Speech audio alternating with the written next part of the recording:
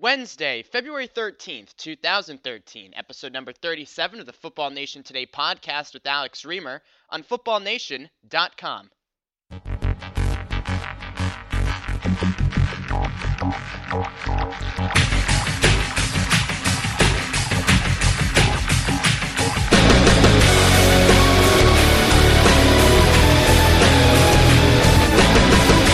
Welcome inside episode number 37 of the Football Nation Today podcast, hosted by yours truly, Alex Reamer, published every Wednesday here on footballnation.com and in the iTunes Store. Please subscribe to the Football Nation Today podcast in the iTunes Store if you've yet to do so. We are in the month of February, otherwise known as the doldrums of the sporting calendar.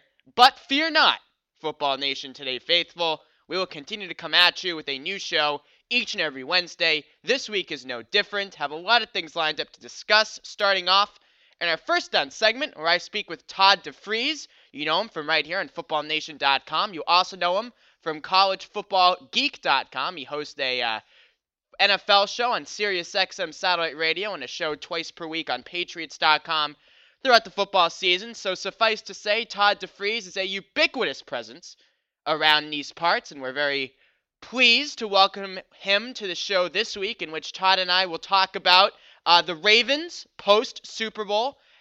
What is their roster going to look like next season with all of the pending free agents they have? Is it going to be Joe Flacco's team? And if so, is that a good thing for the defending Super Bowl champs? We'll talk about that. And then also branch off to a bigger picture discussion, which we talk about a lot on this show, and that is the direction of the league. What is the winning formula in the NFL? It's obvious. In the regular season, the league is in more of an offense, pass, finesse-oriented direction.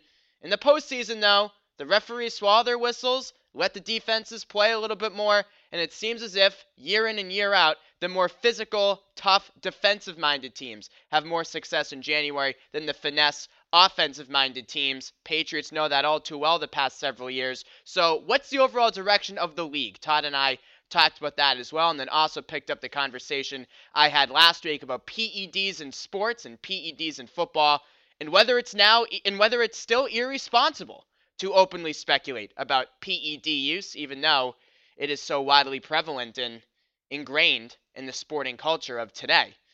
So again, very pleased to welcome Todd DeFries to the program. He joined me for my first down segment. Second down segment, we talk about the biggest off-field NFL stories of the week, a couple of new rule changes the league is looking to institute to help with player safety, but are these too much for defenses to handle?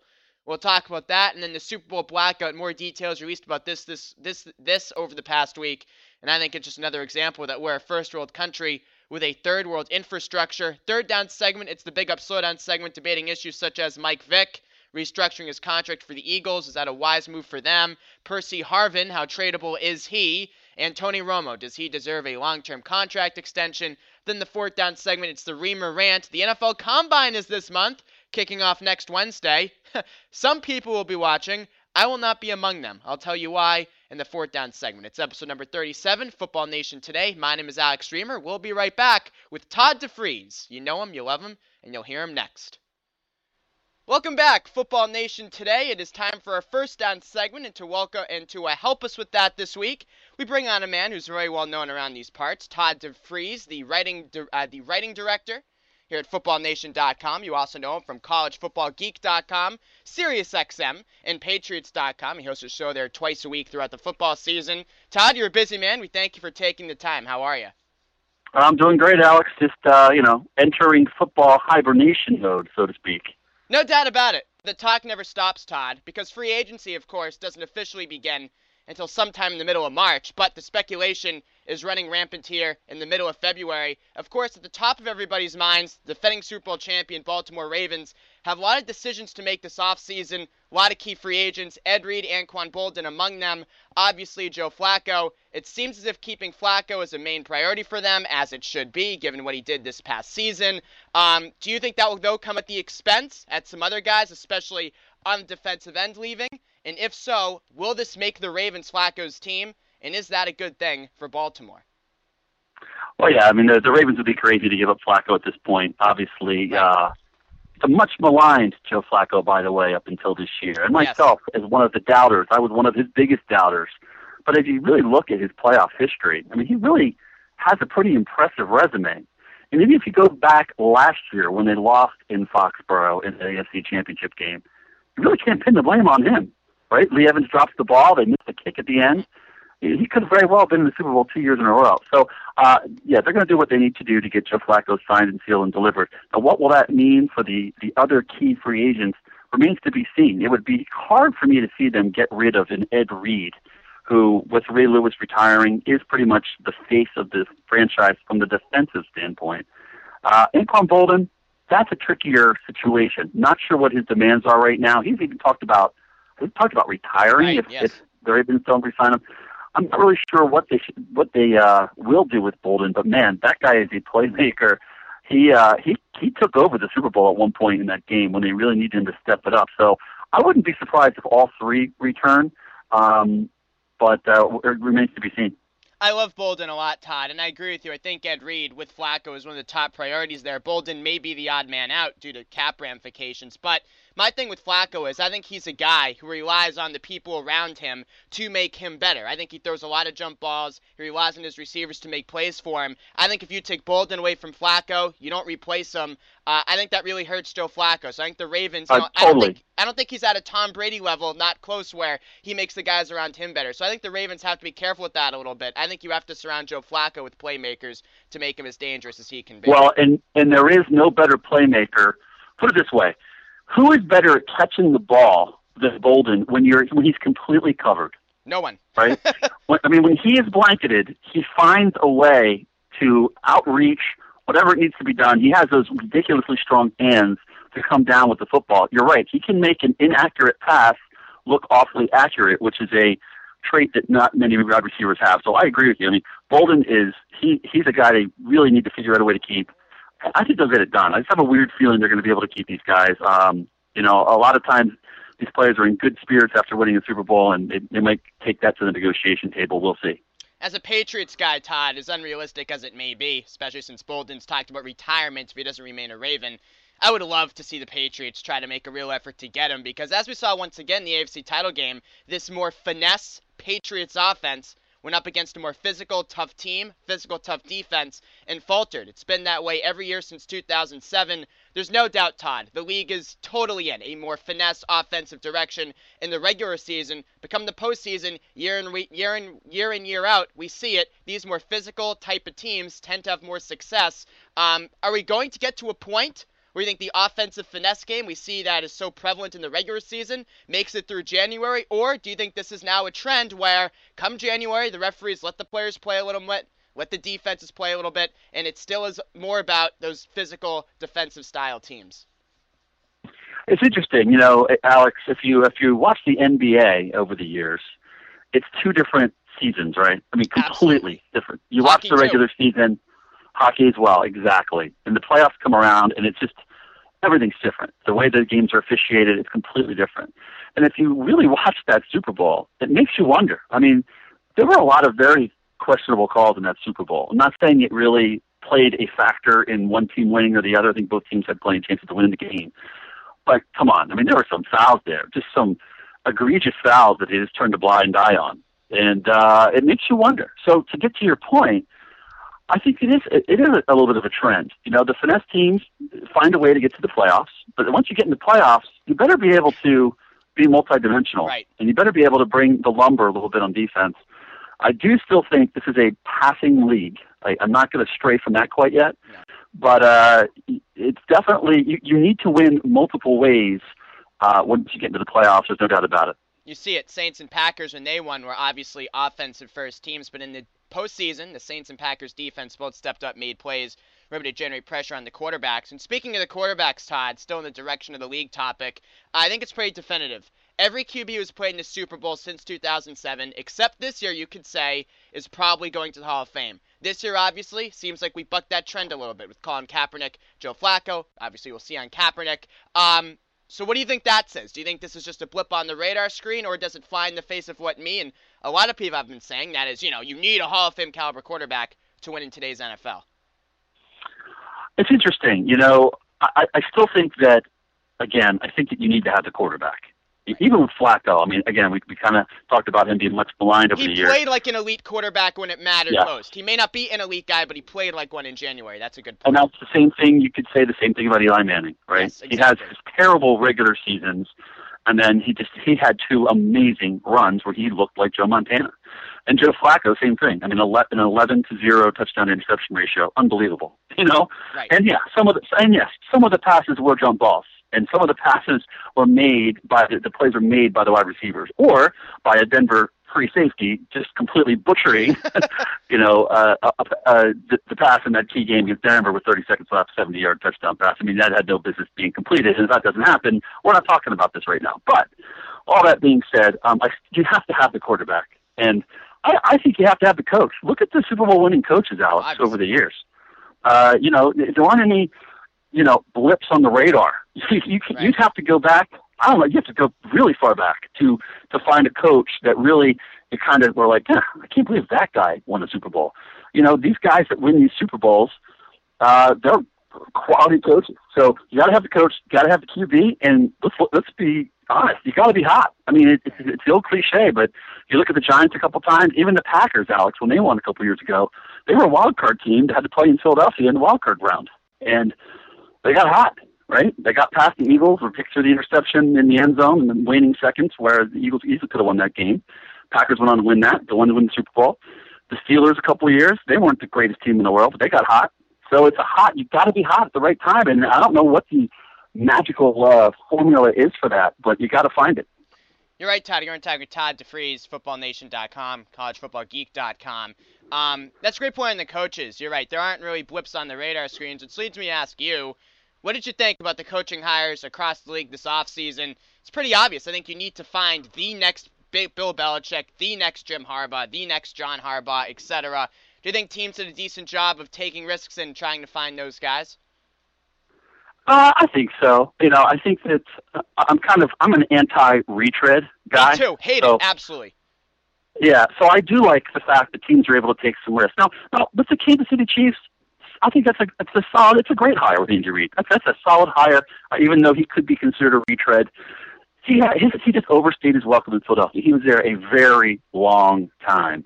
And I think he just needs a fresh start. I think he can do some good things in the AFC West. And think about it, Alex. In the AFC West, other than Denver, who has a couple years left with Peyton Manning, that division's terrible. Yeah. That's not a bad place to try to regroup. Nope. Do you know what I'm saying? And if you look back to the NFC East when Andy Reid got there in the late 90s, it was the same thing. Dallas's dominance was over. The NFC East was terrible. He was able to take an Eagles team and dominate the division for a while. He has the potential for that in Kansas City. He's got to find a quarterback and some other things. So I kind of like what Kansas City did. I like the Eagles going outside the box and, rolling the dice with Chip Kelly. I think it's either going to succeed wildly or it's going to be an absolute train wreck. There's not going to be any middle ground with the Chip Kelly hire. But this is you mentioned Bill Belichick. This is a guy that lives and breathes football, literally. He doesn't have a wife. He doesn't have kids. All he does is football. He's a football guy. He's an innovator. I think he's going to be able to adapt his Oregon-style offense to the NFL. It might take him a year or two, but I think he can do some good things in the NFL. So I kind of like the way that some of those hires went. Some of the other hires were just kind of so-so. I mean, who really wants to go to Buffalo, Right.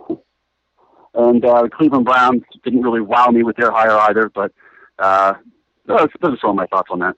No, I agree. And look, Chip Kelly could fail miserably, but he could also really succeed, and at least he has that chance to really succeed, which you can't say about every hire, which, like you, Todd, is why I love it.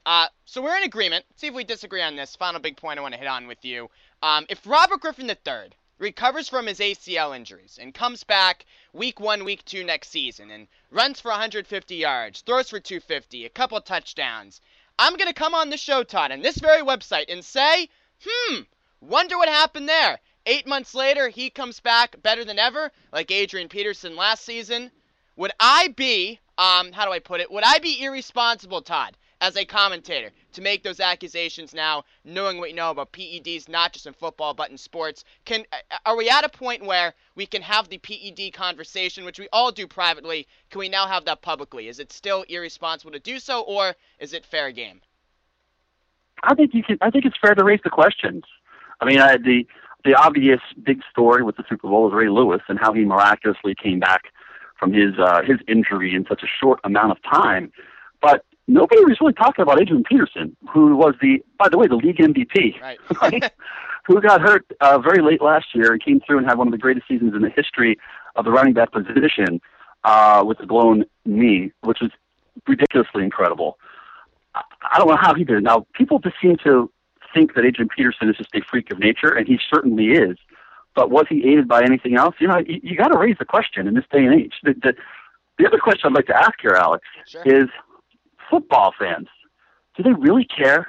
Because it seems like in baseball, where it's all about records, or was about records until, we had the steroid era, people were so outraged because all the hallowed records were just being shattered, and it was just, the game had completely changed. With football, I don't think the football fans really care as much about these players being on steroids or PEDs. I mean, am I wrong there? No, you have it right, Todd. Football fans, football media have this one right. My baseball guys have this one totally wrong. I think we are forever in the steroid era in sports. The science will always be there. Will always be a step ahead of the testing. Football fans have this one right, Todd. I think they do. They just accept it as a reality.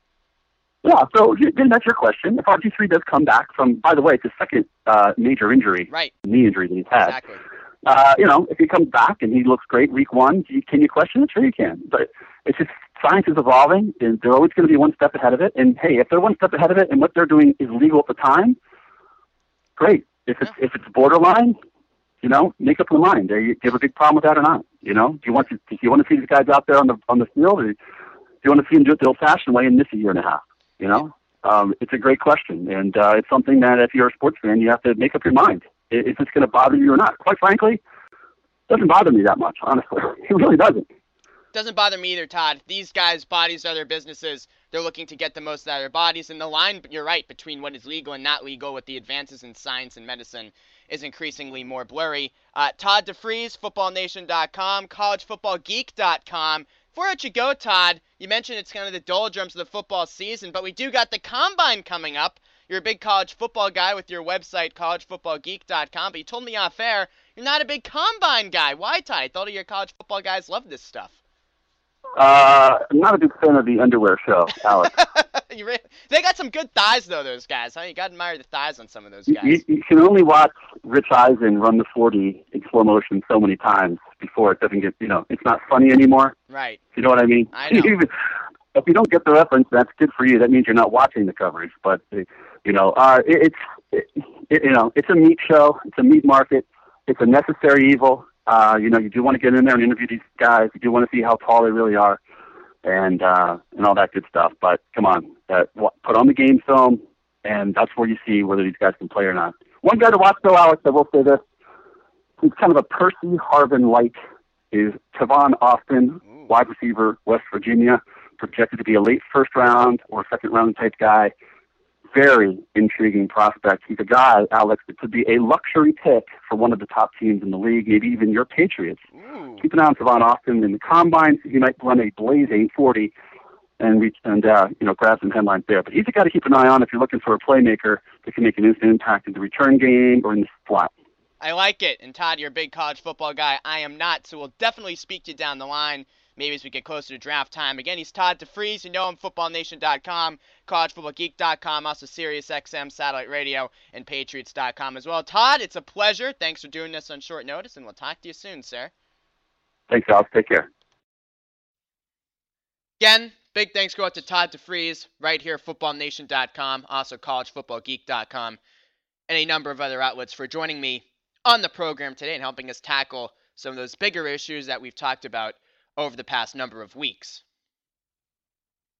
But here in the second down segment, looking at some of the bigger off-field stories of the past week, and the biggest one this week is a new rule change, really a series of rule changes, but it's all under a similar umbrella that the NFL is looking to institute to help aid player safety next season. And Bill Polian, now of ESPN, has floated this around, and he actually said that the competition committee has looked at this for the past couple of years, but it came out this week. The NFL is trying to implement rule changes to make the game safer, and one of them is widening the field, like the CFL's field in Canada. The Canadian field is 195 feet wide, compared to the NFL field, which is 160 feet wide. The CFL field is also 30 yards longer than the NFL field, and the bigger field has resulted in far less collisions in the Canadian game than here in the American game. Now, if this massive rule change is implemented, and I'm calling it a rule change, but it's not really a rule change, it's more of an overhaul, right? If this kind of overhaul is implemented, I think it would be too much for defenses to handle. Of course, it would greatly help in terms of player safety and all the concerns there. Bigger field, far less chance for dramatic, violent collisions. But this would be too much for defenses to handle.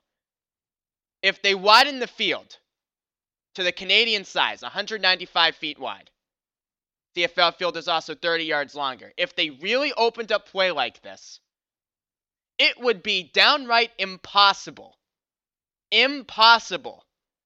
to stop some of the spread offenses in this league now. I mean, just look at the Patriots. I mean, can you imagine giving a guy like Tom Brady a significantly wider field? I mean, a field that's 35 feet wider, to be exact? Can you imagine giving a quarterback like Tom Brady or Aaron Rodgers or Drew Brees or Peyton Manning? Can you imagine giving those guys that kind of room to operate with? My goodness, defenses would have zero shot.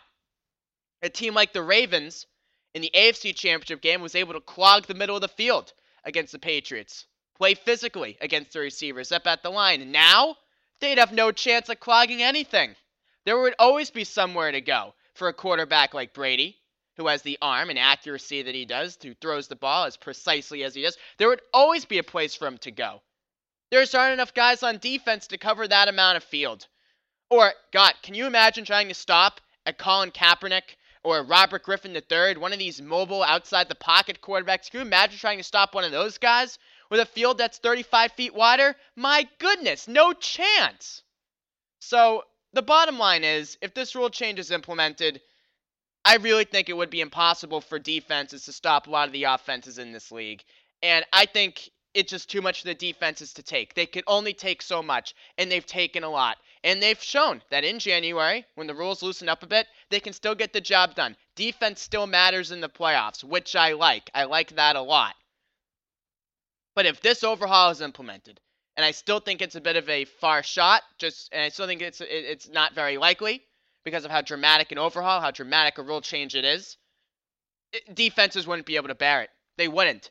And I understand the NFL's thought process here, always thinking in terms of player safety, and you can question their motives, but ultimately it's a good thing. You want to make the game as safe as possible for the players who play it. But, and we talked about this in previous weeks, I'm not sure how much more radically they can alter the game. It comes down to a couple of things. The biggest thing is, players need to change the way they tackle. You know, the days of leading with your helmet are gone. Long gone. So defensive players, safeties, linebackers, these guys need to recognize that. Coaches, defensive coaches need to recognize this and teach their players from day one in mini camps and all throughout training camp to not lead with your helmet. Don't lead with your helmet. Don't hit the quarterback anywhere from the belly button up. You know, don't do it. Don't do it. Tackle low. Hit low. Wrap them up. Don't lead with your helmet. Don't go for the head. Don't go anything from the belly button or stomach up. Don't do it. Chest should be the highest you should aim to hit a guy. Just don't take any more chances. Defenses have to alter the way they play. Coaches have to alter the way they coach. Players have to alter the way they tackle. It's as simple as that. The game is never going back to where it was even 5 years ago. Never again will a defensive player, especially in the regular season, be able to get away with a hit to the head.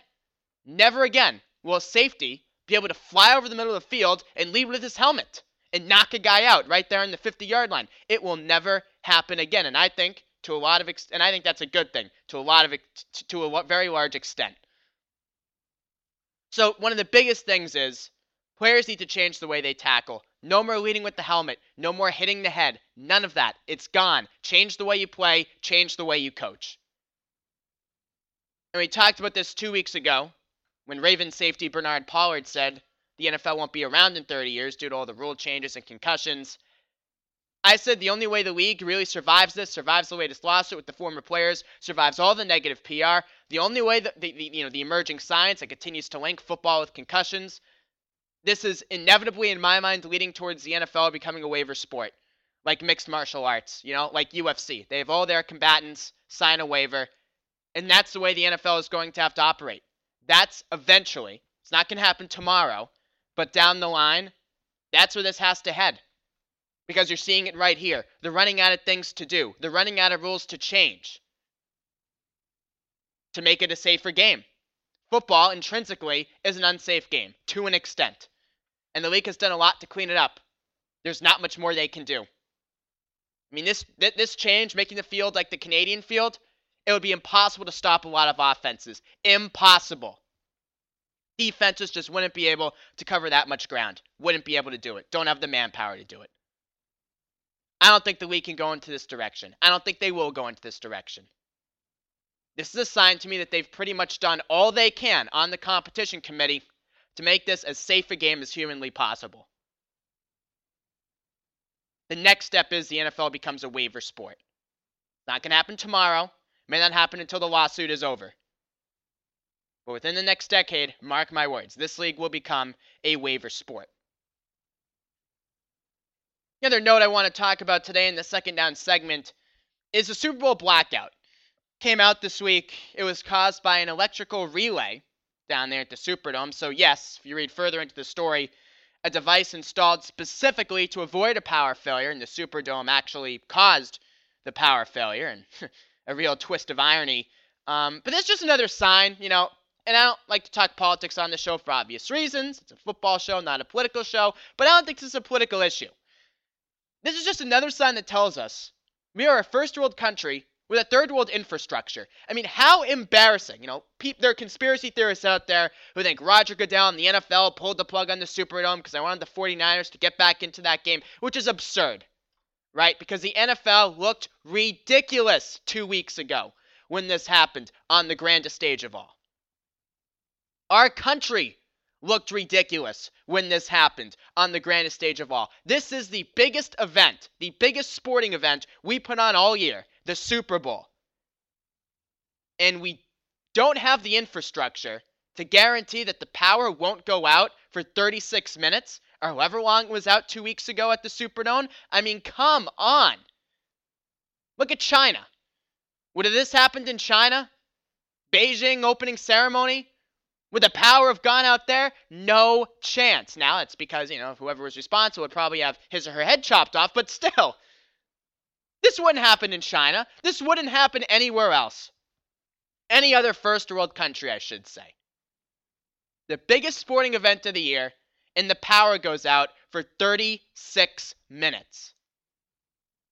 And here in Massachusetts, people lost power during this past blizzard for days. Some communities in Massachusetts still don't have their power back. Our power lines can't stand up to weather in 2013. I mean, can you believe that? Here we are, 2013, we can do everything, but yet we can't make our power lines able to stand up to wind and snow. I mean, come on. I understand there's cost that goes into it, why you can't put all the power lines underground, but why aren't more power lines underground? Every severe weather storm across this country, lights are knocked out in whole communities, not just for days, but for weeks in a lot of cases. It's ridiculous. To continue on the infrastructure point, you look at getting to some of these football games, the lack of a public transportation system in this country, a credible one, a widespread one like they have in Europe. Go to Patriots games in Foxborough. It takes you hours to get down Route 1. Hours. Game starts at 1 o'clock. You have to leave your house at 7 if you live in the Boston suburbs. It's ridiculous. And it's driving attendance to be down in a lot of places. It's too hard to get to these games.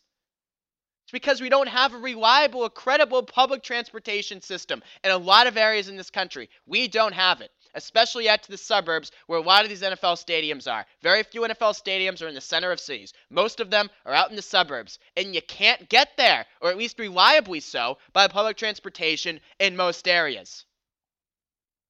Imagine if there was a shuttle, right? From Boston to Foxborough, a high-speed shuttle. Get to Foxborough in half an hour, even less. Whoa, change, life-changing. I mean, now, if you gave me a chance to go to a Patriots game, depending on the weather, I'd maybe take a pass. What do I need to go sit in traffic for 3-4 hours to watch a game live when I could sit at my house, watch it on my beautiful TV, keep track of my fantasy team, have the Red Zone channel, be inside where there's heat, and then not have to wait 4 hours after the game to get out of the parking lot? I mean, why would I do that? I understand there are other things, such as, the in-game experience that infrastructure has nothing to do with, but still, getting there is a problem in a lot of places. And I think that affects attendance in some markets as well, especially that aren't rabid football markets like we are here in New England. So I'd even extend it there and say if our infrastructure improves, the NFL Live experience improves because it's easier to get to these games. It's a long way from me saying we're a first world country with a third world infrastructure, and it's affecting your football. It affected it at the Super Bowl 2 weeks ago, though, maybe for the better because we got a better game out of it, but still, 36 minutes of no power at the Super Bowl. No excuses. Absolutely none. Now, the NFL, this came out this week as well, is toying with the idea of a Saturday Super Bowl next year, or delaying the big game for several days if a blizzard strikes the Meadowlands, which is possible because it does snow in the Northeast even into February, as we saw last weekend. This is just another reason as to why this could be a bad idea, putting the Super Bowl in the Meadowlands, in the Big Apple. Because the weather sucks there on the first weekend in February. More times than not, it does. Put the Super Bowl in a sunny tropical place where everyone for the week leading up to it can party up, go to the beach, not worry about bundling up because of the snow. It's a bad idea, man. As I've said for the past few weeks, every other year, New Orleans, Miami, alternate between the two cities, call it a day. Super Bowl doesn't need to be in Manhattan. I don't need to see that. And the weather, it's going to be a problem. Going to be a problem. Has to be a problem at some point during the week. Because the weather sucks there. You don't have things outdoors in New York in February. You just don't because of the weather. The NFL is asking for trouble. They're putting themselves at risk. And this past weekend's blizzard was just a reminder of that. I mean, imagine how much of a bleep show it would be if the league had to push back the Super Bowl for a couple of days. I mean, my God. Just avoid it at all costs. Keep the Super Bowl down south in sunny tropical places where it belongs. Stop being too cute. Putting the Super Bowl in New York is being too cute. It is now time for the third down segment. Very simple. I say a statement and then express my agreement or disagreeing with that statement by saying big up or slow down. Topic number 1. Michael Vick will remain with the Eagles as he reworked his contract this week. Vick could make up to $10 million this season with incentives, but is guaranteed only $3.5 million this season for bookkeeping purposes. This replaces his $100 million contract. Pick up or slow down. This is a good move for the Eagles to rework Vick's contract and get him at least in training camp for next season. I say, after a lot of deliberation, big up. Ultimately, I can't see how the Eagles lose here. It's the classic low-risk, high-reward signing. If Vick doesn't get it done in training camp, you can cut him, only pay him the $3.5 million, and be done with it. Doesn't really hurt you on the cap, doesn't hurt you financially, and you get Vick in training camp. If it works out, great. If it doesn't, oh well, no real loss. Because yeah, Vick is not a guarantee. He's 33 years old and hasn't played a full season since 2006. Oh, by the way. I know, a few years in between were spent in prison, but still. 33, hasn't played a full season since 06. Was hit quite a lot last year behind that weak Philadelphia offensive line. But if Michael Vick is healthy, if he's healthy, he's a perfect candidate to run Chip Kelly's offense in the NFL. Now, this doesn't prohibit the Eagles from drafting a quarterback or letting Nick Foles compete with Vick in training camp and continuing to let Foles develop. This does not guarantee Vick the Eagles' quarterback job for 16 games next season. All this does, from my perspective, is it gives the Eagles more options, and I like that. You always want to have more options on the table. Because I don't see a great quarterback out there in free agency right now. Alex Smith and Matt Flynn may be the top two options in terms of available quarterbacks this offseason. And when Mike Vick is healthy, or even 90% healthy, he's better than both of those guys. His ceiling is higher than those guys, especially in a system that you would imagine Chip Kelly would look to run in the NFL. This move doesn't guarantee anything for Mike Vick and the Eagles. It doesn't. It's so low risk. But it does guarantee that the Eagles will have more options at training camp at quarterback. And I don't see how more options is a bad thing. So, given the nature of this deal, big up. It's a good thing. And Mike Vick will have something to prove again. And we know how well he played last time he had something to prove. In 2010, he played spectacularly and led the Eagles to the playoffs. Now, topic number 2. Percy Harvin wants a trade for Minnesota. Reigning NFL MVP Adrian Peterson says he wouldn't trade Harvin for nothing. Big Up or Slow Down is all day AP right. This is another tough one. But I say slow down. Peterson isn't right here. I would trade Harvin. When Harvin went down last season and never returned, the Vikings were in third place. They finished 10-6, winning their last 5 games without him. It sounds silly. And we're going through the same thing here in Boston with the Celtics without their star point guard, Rajon Rondo. How can you take a player the caliber of Harvin off a team and have the team play better? How does that work? They're less talented. How can they be better? Well, sometimes in team sports, it just works that way. This is where intangibles do matter. Bill Simmons comes up with the Ewing theory, which has said the Knicks actually played better when Patrick Ewing was off the floor than he was on the floor when he was in New York, even though Ewing was one of the best centers in the history of the league. And with the Vikings, they may have had their own Harvin theory last season. They finished 10-6 without him and winning their final 5 games without him to get into the playoffs as a wild card. I mean, there was a controversy about his ankle injury last season, which mysteriously never got better.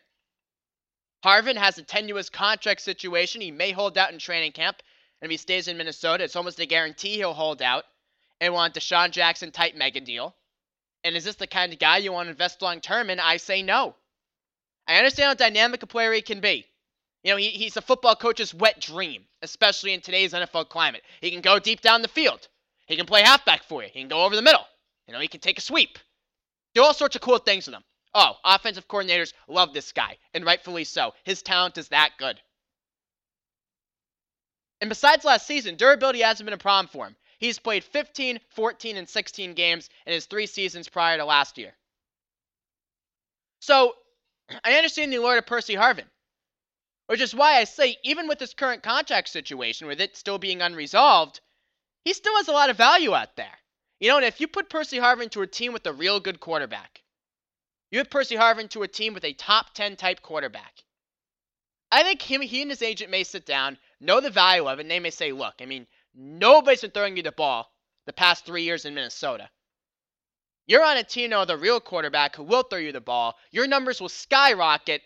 Don't hold out. Go the full training camp, play out the season, and then cash in 2014.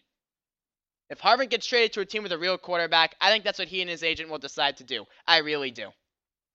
But if Harvin has to stay in Minnesota, he's going to hold out, and he's going to be a big problem. If you're the Vikings right now, you don't need that. Cut bait. Get a top draft pick. Get a second-round pick, a third-round pick. Get something of real value for Harvin and call it a day. Then go out with your saved money. Sign a veteran receiver like Greg Jennings. Draft some guys. Develop them with Christian Ponder, who I think is still your guy. There's a lot of pluses to Percy Harvin's game, but as the Vikings showed last season, they can survive without him. Trade him. Get a second or third round pick for him. Sign a veteran like Greg Jennings, who if I were the Vikings would be my number 1 priority this offseason. Draft some wide receivers, get some more depth there, and go to war with what you have. Percy Harvin could be the right fit in the right situation, but I think he's shown over the past 12 months the right situation for him is not Minnesota. Final one. And this is a personal favorite of mine. The Cowboys would like to sign Tony Romo to a long-term contract extension. Jerry Jones has compared Romo to Troy Aikman, saying we gotta lock this guy up long-term. Sorry, Cowboys fans, my God. Big up or slow down. Is Romo deserving of a long-term extension? Absolutely slow down here. Big time slow down. Now, some will tell you Romo is in the last year of his contract and is scheduled to earn a base salary next season of $11.5 million. and would count close to $17 million against the cap. Wow, massive cap hit. So if you sign Romo to the long-term contract extension, you lower his cap number, which will help get the Cowboys under the cap, as they're currently $20 million over the salary cap.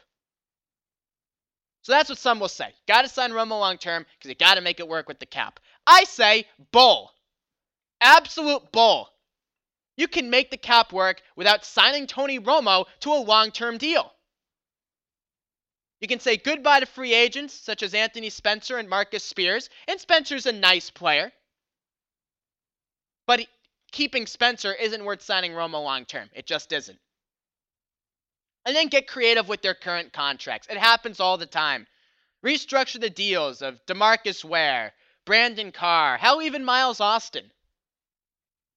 If you want to make it work without signing Romo to a long-term extension, you can make the cap work. You don't need to lock in Tony Romo for the next 5, 6, 7 years to get under the salary cap for the 2013 season. You just don't. You can make it work in other ways. Because you have to let Romo earn the extension. Just like the Ravens let Joe Flacco earn his extension last season, and they won the Super Bowl. Because Tony Romo, at 33, hasn't proven he's the guy to go forward with. He's 17-21 since 2010 as a starter. Was tied for the league lead in interceptions last season. We know about his 3-interception game against Washington in Week 17 this season. We know about his putrid December track record. We know about his putrid postseason track record, only one career playoff win. What is Tony Romo? At 33, which is no small point, at 33, his best years may even be behind him. As strange as that is to think about. What has Tony Romo shown you to indicate he is the guy to take the Cowboys forward? He is the guy to take the Cowboys to the next level. He's shown me diddly poo. Nothing. It's not all about the quarterback, but it's a lot about the quarterback. And you can't lock in Romo until you're sure he's the guy going forward. And has Tony Romo given you any indication, Cowboys fans, that he's the guy going forward for your team? Absolutely not. Fourth down, closing up the show with the Reamer rant. As Todd DeFries and I were saying in the first down segment, February is the doldrums of the sporting world. But for all you dorks out there, the Combine begins next week. Woohoo! Watching guys run and lift and tie their Under Armour spandex. How exciting. I don't mean to demean it like that. I mean, Todd called it the underwear show in our interview, and it was a pretty damn good line. But these guys have great bodies. I mean, hey, come on. I don't care which way I don't care which side of the plate you hit on. I don't care which team you play for. You got to admire the bodies on some of these guys. The pecs, the abs, 8-packs. Not just 6-pack, 8-packs on some of them. The asses of steel, the thighs, which I pointed out with Todd. Oh, I understand the allure to it from that perspective. The physiques these guys have, unreal, Herculean. What kind of deer antler spray they're taking. But seriously, unreal the physiques on some of these dudes. But the actual combine itself, it's watching guys run and lift weights. I mean, just go to your local gym if you want to see that. We need to sit down and watch it for hours on the NFL Network. And yeah, not many people will publicly admit they like to watch the Combine, but the ratings don't lie. If this thing didn't draw in the ratings, the NFL Network wouldn't air unfiltered coverage of it for days. They'd put on a Best of the NFL show, whatever they do this time of year. And this just speaks to the power of the football. It does. I mean, the fact that this event is so popular just speaks to the sheer popularity of the league as a whole right now. But I will not be participating in this dork fest. I'm not a huge college football guy to begin with. So why would I be a huge combine guy? It doesn't excite me. I don't care. It's watching guys run and lift. Show me their game tape. As Todd said, that's how you determine who's a good player or not a good player. This is just silly. It's a big dork fest. It's guys to get their binders out, clocks out, record the 40 times. Could do without it. Thank you very much. I'm not a big college football guy, as I said. Because my thinking is, I already spend all Sunday on my ass watching football. And you spend all Saturday watching football too. What do you want me to do? Turn into a, what do you want to do? Turn into a shut-in? And I already am that to an extent. I'm a shut-in on Sundays. Shut-in on Saturday too? Come on. So I'm definitely not going to spend any time sitting on my couch or in my dorm room in my bunk bed watching the combine this week. I'm just not. Watching guys run the 40, I ran track for a few years in high school. I've done plenty of that. Don't need to see it anymore next week. Although, I do again have to say, the VODs in those dudes, legit. Everything else, though, could live without it.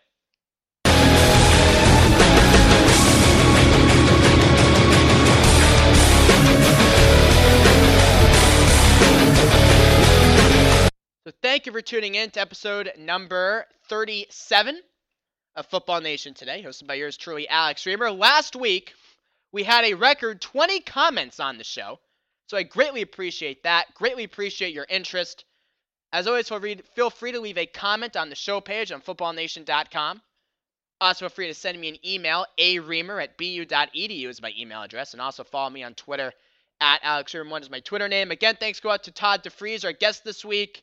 So long, everybody. Thank you for listening. We'll be back next Wednesday. We'll talk about everything under the sun that is NFL related except the Combine. Stay tuned. Talk to you next Wednesday.